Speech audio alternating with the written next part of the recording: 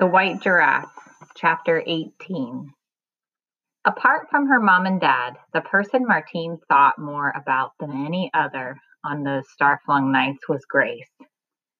It was Grace, she was convinced, who held the key to the question she had about her gift. She hadn't forgotten the African woman's wonderful food, nor how warm Grace was to her on that traumatic first day, and how determined she'd been that Martine should know the truth about the secrets of Sayubona. Yet Martine hadn't seen her since. Once or twice she'd considered skipping school to try to find her, but she wasn't sure where Grace lived, and Tendai refused to be part of it. "Your grandmother would not like it," was his last word on the subject. Later that same evening, at midnight to be precise, Martine thought about much less when Thomas would like it if she could see her granddaughter crouched low over the neck of a white giraffe as he galloped at full speed for the black mountain that marked Sayubona's boundary. She was going in search of answers. If Tendai and her grandmother weren't going to tell her anything about the past, and if she was banned from seeing Grace, who possibly could, then she would find the information for herself in the only place she could think of to look, the secret valley. It was a balmy night. The wind in her face was pungent with the smell of the bush, and the moon was a bold yellow silver. As she rode, she remembered a wonderful bushman legend she'd heard from Samson, the old man who cared for the animals in Sayubona's orphanage. In the story, the moon was a man who had angered the sun. Every month when the moon was full, the jealous sun would take his knife and cut away a piece of him until only a thin slice remained. The moon would plead for that piece to be left for his children. His wish granted, he would build himself up again until he was once more prosperous and whole. Martine snapped into the present to find that they had reached the barren clearing. The twisted tree glared at them, guarding its secrets like a living beast. Martine tried not to look at it. Knotting her fingers through Jemmy's mane, she urged him forward. Fine branches tore at her skin as he jumped. It was like being ripped from his back by an octopus. Then, just as suddenly as before, it was still and dark. She was in the secret valley. All she could hear was the tinkling of the stream and the giraffe's rapid breathing. The scent of orchids wafted up to her. Above her head, the gap in the valley roof showed a rectangle of blue-black sky sprinkled with stars. She slid down Jemmy's neck and switched on her flashlight. The tunnel entrance was in front of her, as spookily inviting as before. A prickle of fear brushed her skin. What if something went wrong? Nobody knew where she was. Nobody even knew about the secret valley. In the unlikely event anyone ever found her, all they'd stumble across would be her bones, just like the slave at Skeleton Stream. But she banished these thoughts from her head. She had an hour at most to look for the truth. She needed to start down the tunnel. Martine stood in the center of the cave, bathed in the radiant glow of the paintings. She filled her lungs with its dense cathedral air. The time travel sensation she'd felt before, the vivid sense of generations past, was stronger than ever. There was something humbling about it. It made her feel as tiny as an ant or a fleck of dust in a gale, at the mercy of some immense unseen power. She went over to the painting of the white giraffe and its child rider and traced its shining outline with her fingertips. "I see you found the message from the forefathers." Chile. Martine tried to yelp, but her throat sealed up with shock and she just gulped like a haddock out of water. Grace stepped out of the shadows. She was draped from head to foot in Zulu tribal dress. Beaded jewelry in all colors of the rainbow adorned her arms and throat. "Grace!" croaked Martine. "What are you doing here? How did you get here? Who else knows about this place? Does Tendai?" "So many questions," said Grace. She smiled, but even in the wavering light, Martine could see that the smile didn't reach her eyes. She seemed burdened somehow, weighted down with worry. "Come," she said, "come sit with old Grace." Martine followed her to the corner of the cave where the water-hewn rocks made a natural bench. They sat side by side, gazing at the gallery of copper and ochre-painted paintings. Martine was still reeling from the bombshell of finding the woman she'd wanted to see so much here in this sacred place. What you've got to understand, Chile, is that this Arl started a long time ago, before my grandmama was born, and her grandmama before her, when Bushmen lived on the land you now call Sayubona. Everything that will come is already written. Even the white giraffe. You see for yourself your story on this here wall.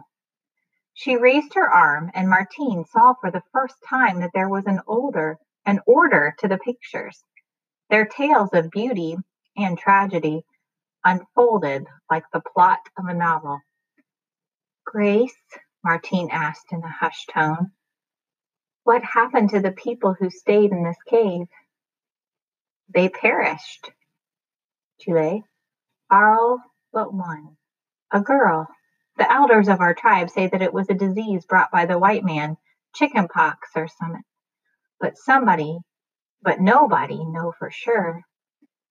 As the end drew near for each of them, they painted their stories and the legends of the forefathers on these walls.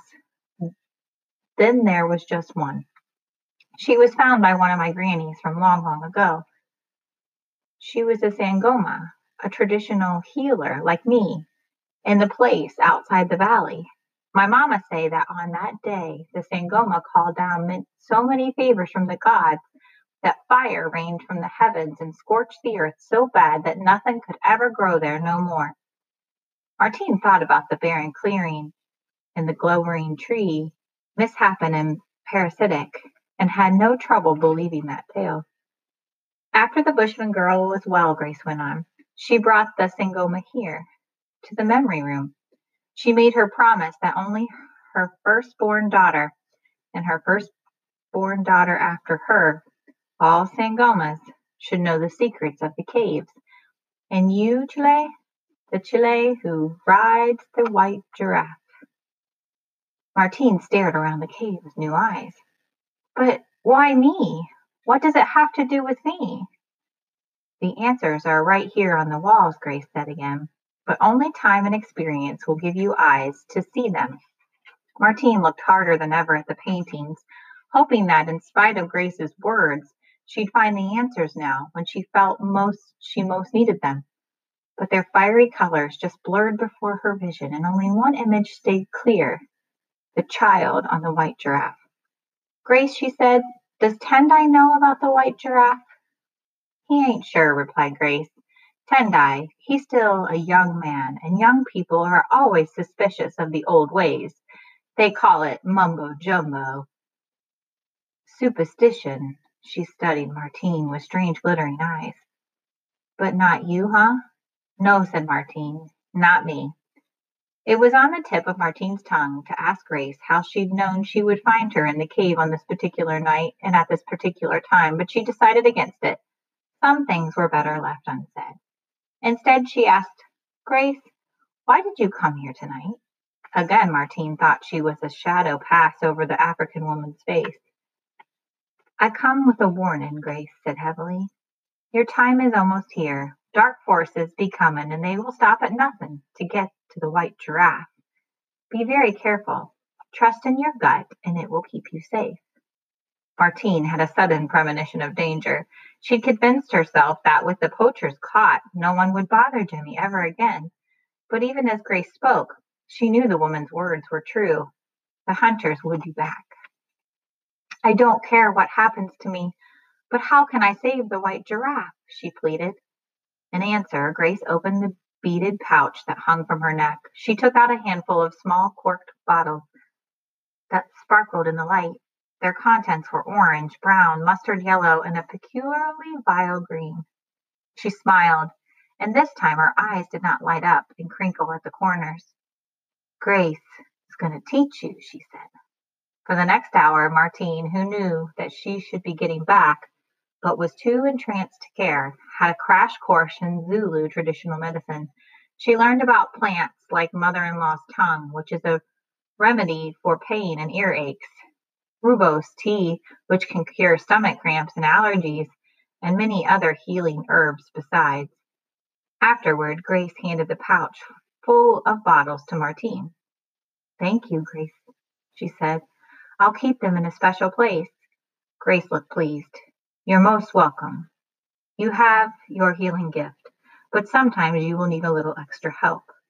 There were so many questions and no more time to ask them, but there was one thing Martine had to know before they parted. Grace, she said, why doesn't my grandmother want me here? She do want you here. She do. Your granny loves you so much, but she has her story, just like you have yours. Martine was about to tell Grace about her grandmother, that her grandmother had no feelings for her whatsoever when Grace cut in. Now, I want to ask you something. I got a cousin of mine who works down at your school, and he tells me that you're all the time are by yourself. Why don't you find yourself some friends to play with? It ain't good to be alone. Martine dropped her eyes, embarrassed. But I have got a friend. The white giraffe is my friend. That's right. The white giraffe is your friend. But every Chile needs someone their own age, a human being, to talk with, to share with. Well, maybe there's one I want to be friends with. Well, maybe there's no one I want to be friends with. Excuse me, Martine said defensively. Who would understand about Jemmy? Who would understand about this? For a long time, Grace made no comment. Finally, she laid a hand on Martine's shoulder. You will find the friend you seek in the last place you look.